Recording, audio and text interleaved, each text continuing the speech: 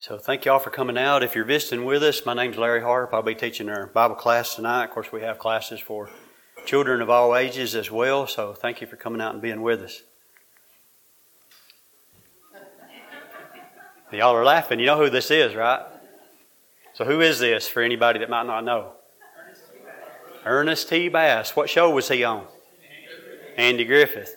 What do you remember about Ernest T. Bass? Threw rocks, didn't he? He gave Andy and Barney a fit all the time. And most of the townspeople chasing girls around and sneaking around in the bushes, climbing trees and hollering and cutting up. So that's what you remember about Ernest T. Bass. Probably the only guy in town that liked Ernest T. was the guy that owned the glass shop, I would guess. So the next picture, some of you might have seen this floating around on Facebook. See what that says? The older I get, the more I understand why Ernest T. Bass threw rocks at people. So a little bit of a flip perspective there. You know, originally we watched Ernest T. Bass on there and he was giving all the townspeople fits and problems and all the time climbing trees and chasing the girls and sneaking around in the bushes. You never knew when he was going to pop out. And of course, he kept Andy and Barney busy and it seemed crazy, you know. So he was one of the most popular characters on the Andy Griffith Show and he only appeared in 5 episodes. Ironically, but everybody remembers him and it's an immediate reaction. Y'all laughed when I put the picture up. I mean, that's the way, you know, we are too when we see Ernest T. Bass. And it's funny, but the people that were there in town dealing with Ernest T., it wasn't funny having to deal with him, all that jumping around and carrying on like what he done. So why do you think he threw rocks and acted and carried on like he did? And this isn't going to be a study about Ernest T., I promise.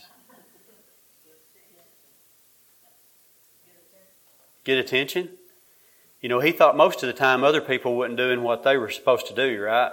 And that was the way that he could get attention or he could make them or steer them to make them do what he wanted them to do. So we look at that from the outside looking in and we're fond of Ernest T. Of course, the town people were driven a little bit crazy by him with all the stuff he was doing. And we look at that situation and we think that Ernest T. was probably the crazy one, but do you ever remember an episode where Ernest T. realized that he was aggravating? Do you ever remember an episode where he realized that? I don't. So Ernest T. all the time didn't realize he was being aggravating. All the townsfolk thought that he was. And then we're watching from the outside in, and we like him because we're not really having to deal with him. We're just watching all the antics and things that he does. So you've got 2 different perspectives. You've got the townspeople that he's driving crazy. You've got Ernest T. that thinks he's doing what he needs to be doing. He's just trying to get attention and make them do what they're supposed to do. But all the while, he doesn't understand that he's being aggravating. But the townspeople know that. So that's going to lead us into what we're going to talk about tonight. We're going to talk about loving each other. It's what we're going to talk about. And I heard a giggle or two there, too. So you might think that that's a waste of class time for us, Cookville Church of Christ, to stand here and talk about or sit here and talk about loving each other. You've seen the love that's between us through all the things that's went on through this weekend, all the work that's been done. We've got a great love between us. But I got to thinking about that. You know, at some point, normalcy, trying to say that word, will set in. We'll come to this building enough times that this will be normal. We'll meet together with each other and this will be normal.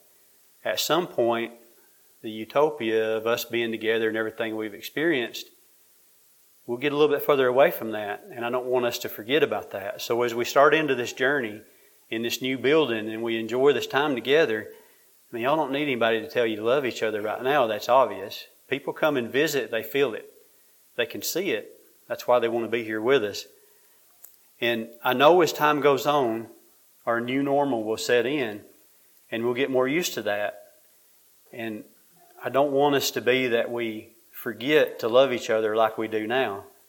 You know, the situation in Mayberry, they had to have a lot of tolerance for Ernest T., Andy and Barney especially. And I guess he had to tolerate them a little bit. Now, what if you figured out that you were the Ernest T. at Cookville Church of Christ? Well, you probably wouldn't because Ernest T. didn't know. But we're going to have some of that. Sometimes we're going to have disagreements and things are going to happen. And, you know, a few things that I listed out, these are some things that I know. I know we have a bond with each other because of our love for God and a love for His written word, for His scriptures. I know this bond was strengthened tenfold with all that we went through in the past few months, and it bonded us tightly together. I also know that with change, sometimes, let me back up, I missed one. I know there's been a lot of change in the last week, and there will be more change as we work to make this building and grounds ours.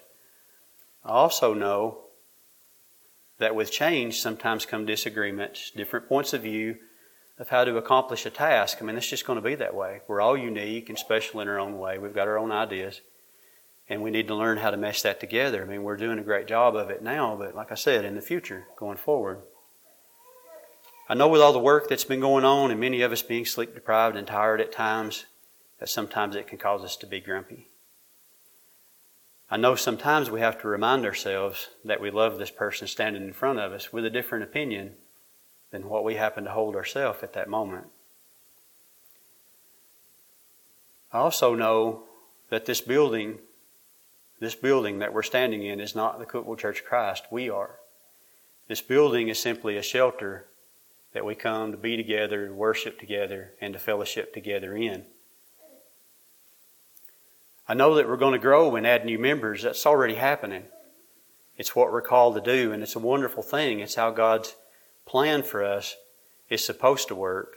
As we gather together here, and people come in, and they see this, the love and the bond that we have together,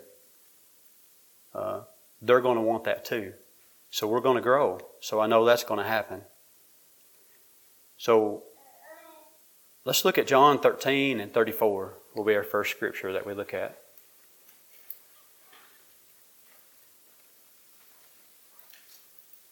We could probably turn Aaron's tea off here.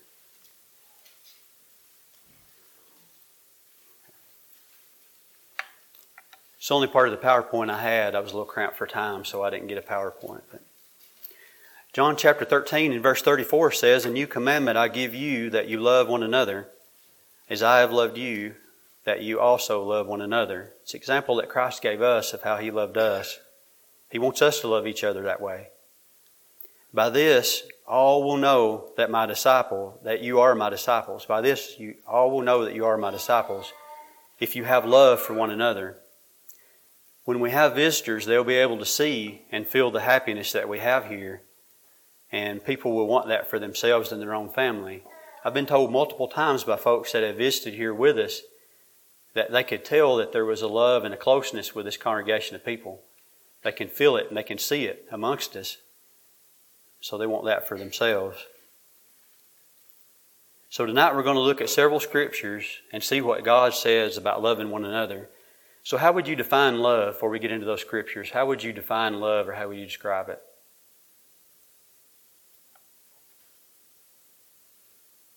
Depends what kind of love you're talking about. Different kinds. You know, if you look at the dictionary makes it real simple, kind of generic, and that's the way our society often looks at it. The dictionary says an intense feeling of deep affection. It's like an affection that comes from within that you really can't control. That it's just there. That's the way society looks at love. But we know there's more to it than that. Did you know that the Scripture gives us the definition of love as well as some guidelines of how we're supposed to love one another? Let's look at 1 Corinthians chapter 13. That's where we're going to spend most of our time tonight, in 1 Corinthians chapter 13. We're going to look pretty closely at what all it says, and a lot of good stuff there, starting in chapter 13, starting in verse 4. We'll read through it, and then we'll go back through and we'll pick it apart and talk about each individual thing. 1 Corinthians 13 and 4 says, "Love suffers long and is kind. Love does not envy. Love does not parade itself, is not puffed up, does not behave rudely, and does not seek its own, is not provoked, thinks no evil, does not rejoice in iniquity, but rejoices in the truth, bears all things and believes all things and hopes all things and endures all things, and love never fails. But whether there be prophecies, they will fail, and whether there are tongues, they will cease, and whether there is knowledge, it will vanish away." That last part there, the rest part of verse 8, is not really what we're focusing on tonight, but he's writing to the Corinthian church to let them know that the miraculous gifts that they have of speaking in tongues and prophesying and knowledge, that'll fall off. That'll go away. It was gifts that they enjoyed having because they didn't have the written word. When the written word came, that which is in part would be done away with, which was the spiritual gifts that they had to help them conduct their worship services and to know what God wanted them to do. So that's not going to be our focus tonight. But he says that love stays. It doesn't fail. So we'll back up and look at the first part of it. Love suffers long and is kind. If you love someone, you'll be patient with them. You won't be quick to condemn or criticize. So even when somebody's being difficult or they have different ideas or they're going about things differently than you would, because you love this person, then it will cause you to suffer long. You'll give them room. You'll have tolerance with them and you'll be kind. Love does not envy. Envy is defined as to look with ill will or be pained to the good fortune of another. You can't love somebody if it bothers you, if somebody has good fortune. If you love them, you won't be bothered by that. Love does not parade itself or is not puffed up. Love doesn't vaunt itself. This is a definition of being puffed up or parading itself. Love doesn't vaunt itself. It's not puffed up with pride. To vaunt is to boast or to brag, to puff up and be proud. This trait which love does not have will cause a person to push himself forward as being important. It creates a feeling of superiority. So if you're a person that doesn't have the proper love toward your fellow man, it'll cause you to exalt yourself and to push yourself forward as a feeling of superiority and is expressed in disregarding another or holding him in contempt. Love does not oppose self-confidence. It does resist overconfidence. So there's a lot of difference in self-confidence and overconfidence. Overconfidence will cause you to disregard the opinions and the feelings of those around you. Self-confidence will make you confident in what you know and what you understand, but it'll also give you the opportunity to consider opinions and thoughts and feelings of others if you have the proper love. It does not behave rudely. Now, what's the opposite of being rude? Not a trick question. Kind. It's kindness. That's pretty simple, but it's hard to remember sometimes. To be courteous, to show consideration of others, to be respectful of their feelings, being gentle in dealing with them, and refusing to be hateful and spiteful. What a change that every community in the U.S. would have if everyone had that view. It doesn't seek its own. This type of love doesn't cause a person to seek his own advantage, but is unselfish. If you have a type of love that doesn't seek its own, you're not a selfish person. You're unselfish, and it doesn't search after and require its own happiness first to the injury or neglect of others. However, this does not require that we ignore our own happiness, health, and salvation. So there's a balance there with that too, of how we go about interacting with other folks. Love is not provoked. Now, I like the Winton commentary that GBN has on for free. It's a very good commentary. And I was reading in that commentary, and I like how it talks about this section where love is not provoked. The Winton commentary says, one who is under the influence of Christian love is not quick to be angry, but controls the temper. He is calm and collected and is not easily excited. It does not react hastily or rashly. He looks soberly at life and circumstances of day-to-day living. Flying off the handle is not a proper picture of Christian life. But no one can live above occasional relapse into sin. We live in a complex society and at a time where the great majority are departing from the moral standard of God's Word. It is easy for us to lose control of our emotions and give vent to wrath. It is easy to say or do things that are hurtful and sinful. So there's more that he says here, but I want to stop and speak to that. And it's, we're all human. When I was younger, I had a quick temper. I mean, it was pretty quick. And then after I become a Christian, I pushed so hard to get away from that quick temper, I went the other way. And I had to find the balance. Everything in life is about balance. So, it says be angry and sin not. Anger is an emotion that God expects us to have, but he says sin not. So you can be angry, but you have to control yourself. Self-control is the key to that, and having balance in how you approach those things is very important. It says, but the Bible requires self-control of those who would please God. Job 5:2 says, "For wrath killeth the foolish man, and envy slayeth the silly one." Proverbs 14:17 says, "He that is soon angry dealeth foolishly, and a man of wicked devices is hated." So if you're soon angry, you don't often think things through. Like when I was younger, I got angry pretty quick. Nowadays, I really think things through. I give it a lot of consideration, and you can still make me angry, but it ain't as easy as it used to be. Proverbs 14:17, that's what we just read. Proverbs 16:32, "He that is slow to anger is better than the mighty." So being slow to anger is better than a person that's mighty in stature or mighty in his ability. If you're slow to anger, I would believe that being better than being mighty, it gives you time to slow down and think and process what's happening. "And he that ruleth his spirit, than he that taketh the city." Now this one, y'all couples don't be looking side-eye at each other when I read this one. Proverbs 25:24, "It's better to dwell on the corner of a housetop than with a brawling woman in a wide house." So that's always a funny verse. Ephesians 4:32, "And be ye kind one to another, tender-hearted, forgiving one another, even as God for Christ's sake has forgiven you." Colossians 3:8 says, "But now ye also put off all these, anger, wrath, malice, blasphemy, filthy communication from out of your mouth." James 1:19 and 20, "Wherefore, my beloved brethren, let every man be swift to hear, slow to speak, slow to wrath, for the wrath of man worketh not the righteousness of God." Of course, this is coming from the Winton commentary, all these verses. Controlling our temper is for our own good, but for the good of others and the church as well.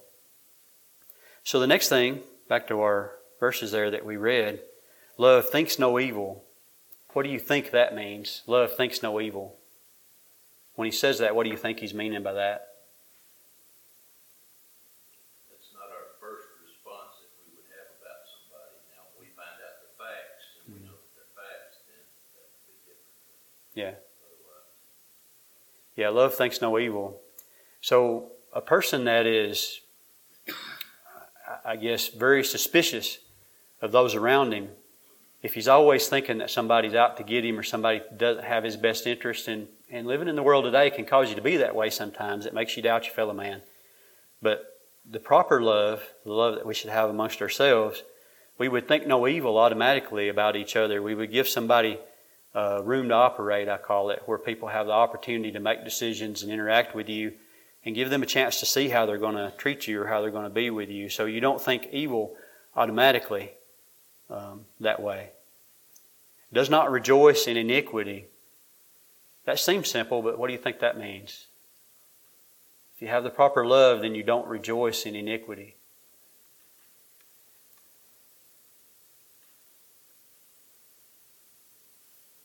What about if you hear an evil report about somebody at church? Have you ever heard that? Have you ever heard a story told on somebody at church that they fell into some kind of sin? I think most of us have had that experience. So that would not make you happy if you have the proper love. Love bears all things. It says, love teaches us to be strong and steadfast and to bear up under all circumstances. Much of this passage deals with our attitudes toward other people and God. This attribute deals with our own spiritual self. Think of it this way. Now this will be something it'll click. Mothers endure many things during the course of their lives. They bear up under the stress of pain and pregnancy and delivery. Their children sometimes disregard their instructions, ignore their sacrifices, and think nothing of all they do for them. But why does the mother endure that? She's went through labor, the difficulty of birth. She's done everything that she's done to get this child here, but then the child doesn't accept instruction. Sometimes it cries, it doesn't appreciate getting up in the middle of the night to take care of it. And as it grows older, you have to teach the child those things. But why does the mother endure that? It's love. That's a simple answer. So it's the kind of love that she has no matter what. She still takes care of this child. The mother's love enables this, and because she loves that child, even when they're stubborn and their ears are broken, she bears that burden.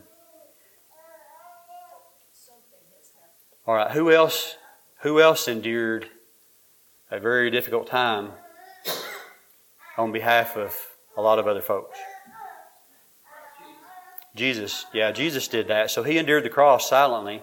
He endured the shame and the agony, being spit on, being struck in the face, the crown of thorns pushed on His head and nailed to the cross, and He did it because of a genuine love for God and a love for us and all mankind. Love believes all things. Love causes us to maintain an open mind. If we love a fellow Christian, we'll accept what he tells us unless a good reason arises to the contrary.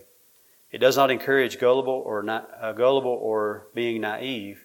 This characteristic of love leads us to be ready to accept that which evidence supports after a fair-minded examination. Love hopes all things. This characteristic of love emphasizes optimism or hope. The only ones with the right to be optimistic and full of hope are faithful Christians. Hope is comprised of desire and expectation. We cannot have hope for something that we do not want to obtain. So what he's saying is, you can't hope for something that you don't want to obtain. If it's not obtainable or you don't want it, then you don't have the hope for it. And we cannot hope for something that we have no reason to expect to receive. Certainly eternity can be optimistic, except concerning eternity, only those can be optimistic that have faith in God. Love endures all things. The Greek word here for endures comes from a word that comes from a military term, and it means to sustain an assault. Now that's a pretty drastic word, isn't it? To abstain an assault from someone.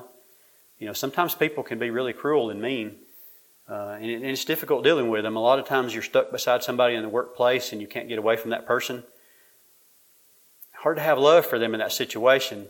But you need to have love for yourself and for God and enough respect for yourself that you can try to navigate that in a proper way. And again, go back to where it's not a perfect formula or perfect science. We're all going to fail and fall short or have struggles, but we need to try. And our love for God and His Word and for the reflection that we would have on each other as the church would drive us to be able to work through that.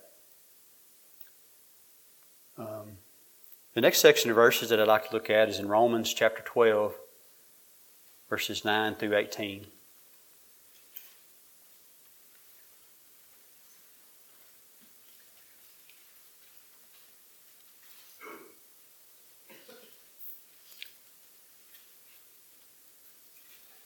Romans chapter 12, verses 9 through 18. Verse 9 says, "Let love be without hypocrisy." What do you think that means? Love needs to be without hypocrisy.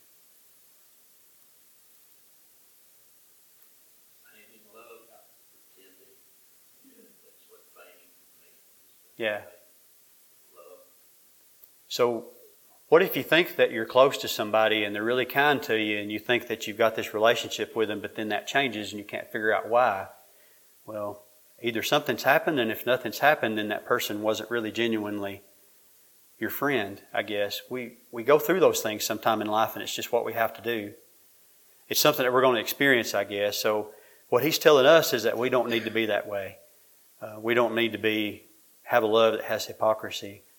It says, "Abhor that which is evil, cling to that which is good, be kindly affectionate to one another with brotherly love, giving honor preference to one another."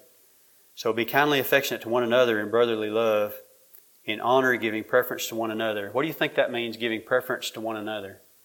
Probably to the brethren, to someone outside of the brotherhood. Say that again. I think he says there, giving honor, I think he means preferring a brother rather than someone who's not a brother. Yeah, that's right. It could also mean putting your fellow brother above yourself, right? Or ahead of yourself. So, yeah, two good definitions. All right, not lagging in diligence, fervent in spirit, and serving the Lord, rejoicing in hope, patient in tribulation, and continuing steadfastly in prayer, distributing to the needs of the saints, and giving to hospitality. I think where we're positioned here, being close to Tech, and we're in a neighborhood that has a lot of apartments and condos and homes around us, I think the opportunity to do benevolence and show hospitality to our neighbors, I think the opportunity is going to be a lot better here than it it would have been a lot of places that we could have been. So that's something that we could look forward to and love our community. Bless those who persecute you. Bless and do not curse. So it's pretty difficult to bless someone that's persecuting you, isn't it? I mean, that's hard to take. Rejoice with those who rejoice and weep with those who weep. Be the same mind toward one another. And what do you think that means, to be the same mind toward one another? Does it mean we all have to think the same thing, or we all have to agree completely?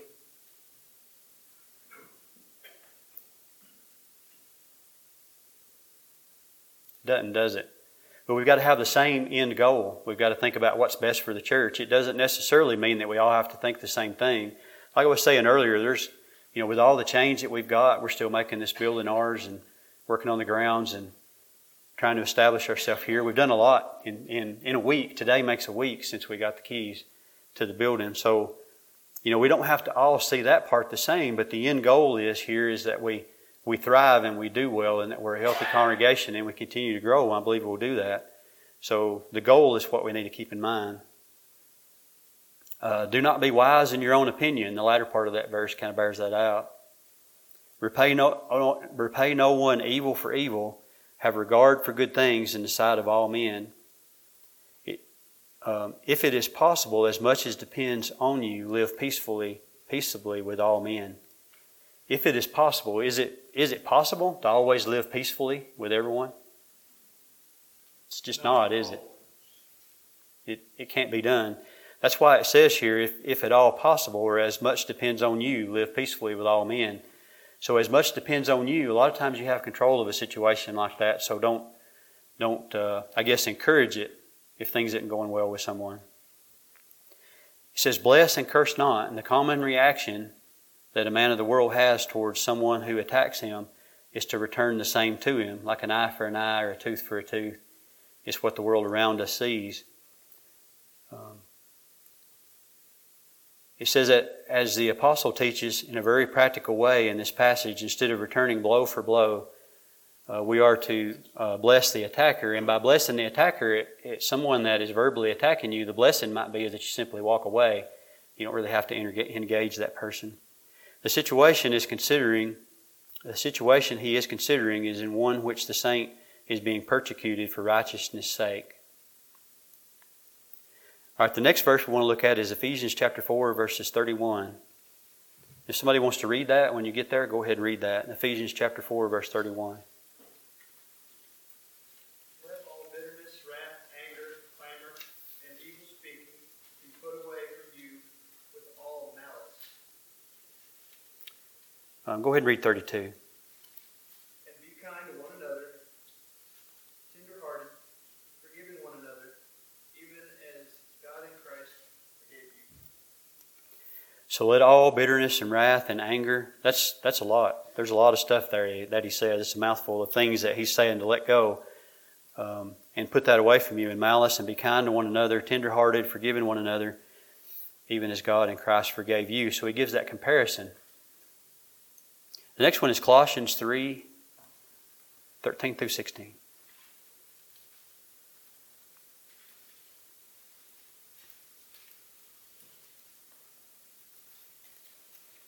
When you get there, somebody that wants to read that can go ahead and read. What verse is? 13 through 16. Colossians 3, 13 through 16.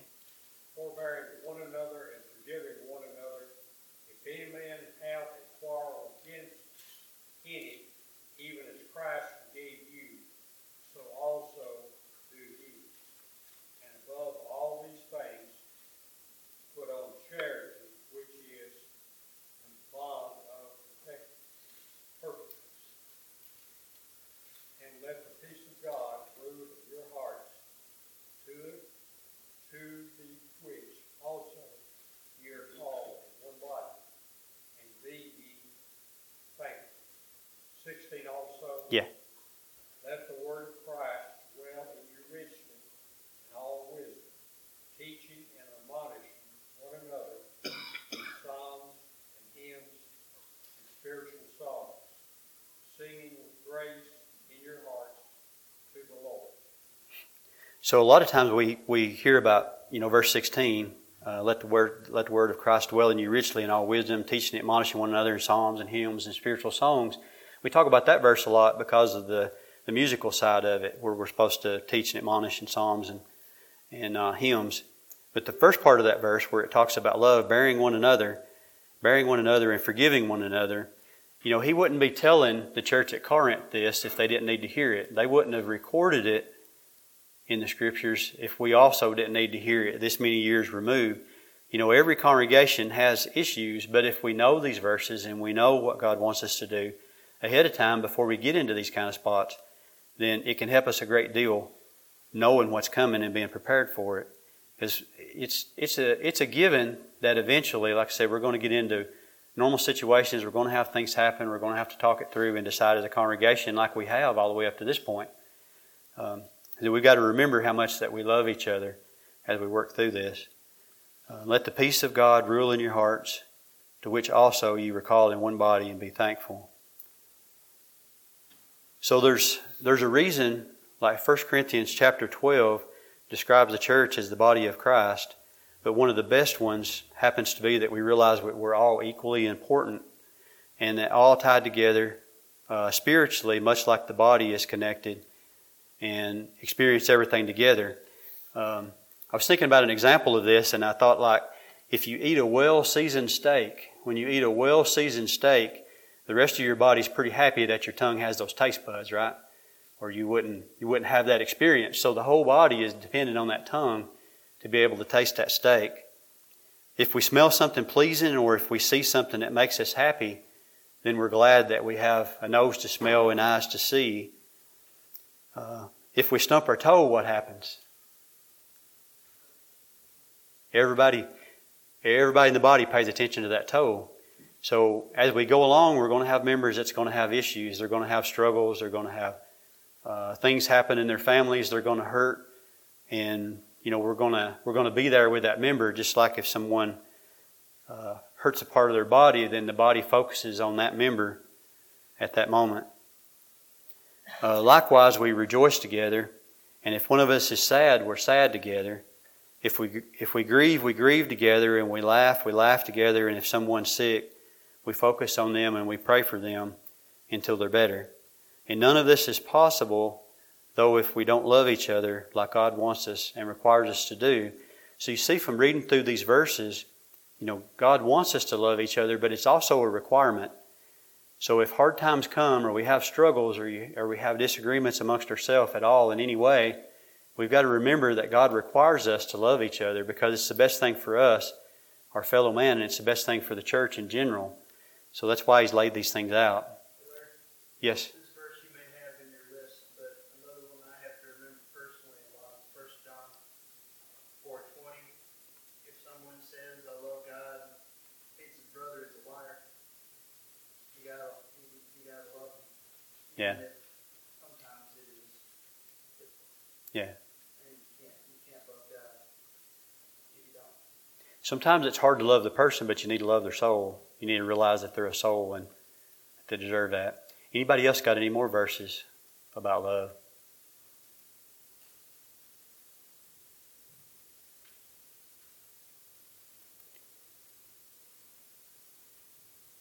So when I put this together, I finished it last night pretty late and didn't realize, I guess, early enough that Don and Josh would be out of town. So this is really what I have up to this point. So I guess I'll open it up to question or comments. If anybody have any questions or comments. Which verse did you have in Romans? Romans 12, 9 through 18.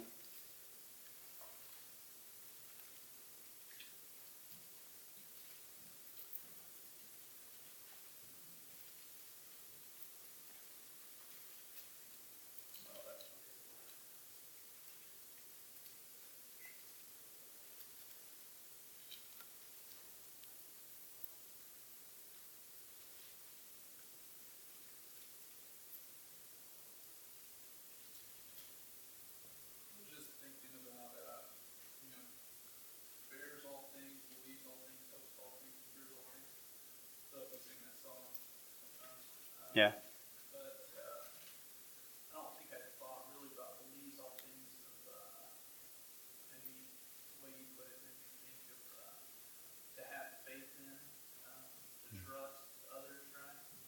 Yeah. Something that love does. And maybe, that makes you susceptible in a way, but I think that's another thing that love does is it makes itself vulnerable. Yeah, it's been hard for me the older I've gotten, the more experiences I've had, and the more that I guess people have mistreated me. I think it's a natural reaction to pull back a little bit and be more guarded. So, again, it's a balance. But if you really have a love for your fellow man, you gotta look at it. Now, folks outside the church, you don't know them. You've got to give them a certain amount of benefit of the doubt. But everybody sitting in this room, if one of us comes up and tells the other one something, we should believe that to be factual at that moment, and not have a distrust in them. We should give them that room. So if you have a love for the church and each other like you should give them an opportunity until proven differently. The Bible also says, prove all things, hold fast to that which is good. It's good to believe that person, but we don't want to take action on that depending on what the circumstances are. Yeah. You just jump into it and then go on and do something that maybe you shouldn't do until you find out the facts about the situation. Yeah, that's right. That you know for sure. And also, oftentimes, and this is talking about in the church, there is times where brothers will offend brothers. And Matthew 18 brings about that instance right there, where a brother, and I think that we should be more thick-skinned. Sometimes trivial things we let bother us. We should be a lot more thick-skinned than what we are, and even overlook a lot of some of the minute little things. Yeah. But if one is really offended, he gives us one that we ought to go to that person singularly. And if that doesn't work, I'll just go over briefly. But then you take two people with you. If that doesn't work, then you go to the church. And if he won't listen, then you he's as a I forgot how they say it, as a heathen and a publican man. Yeah. Those verses prove out that what they're talking about in that verse, the individual that they had went to, it was substantiated. It was factual because there were multiple witnesses. So that goes back to, proving things. Small trivial things you don't have to worry about, but if somebody comes to you and tells you something that's significant, take them for their word, but be mindful of that and check it out. Anything else?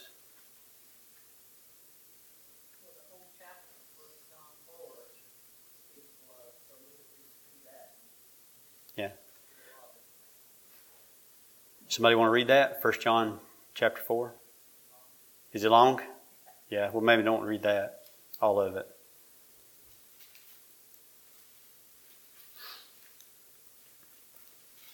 So look at 1 John chapter 4. It's about 7:40, so we're getting pretty close. Is there something in particular, Patty, in 1 John 4 that you...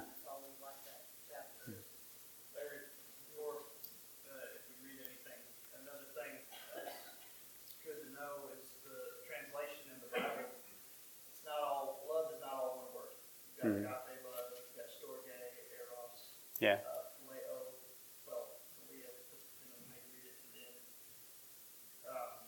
And it's important to understand those. I know me and Rissa went over those in marriage counseling before we got married, and I think that really helped put things in place, which sort of love you have for your fellow Christians and your family and then your wife. Nobody from that. Any other question or comments? When you talk about proving all things, at the first of 1 John, it says, when it talks, I guess, about the truth being taught or whatever, beloved, believe not every spirit, but try the spirits, whether they are of God, because many false prophets are gone out into the world. Yeah. So, as far as proving things, some people, and you might have wolves come in among the sheep sometimes. You have to be very careful of that. Yeah. Yeah, love doesn't make you blind, does it? No. Shouldn't. All right, that's all I have. Thank you for your participation and your comments. And like I said, I didn't have too long to prepare. Usually I like to have a little bit more put together, but it seemed like that worked out okay.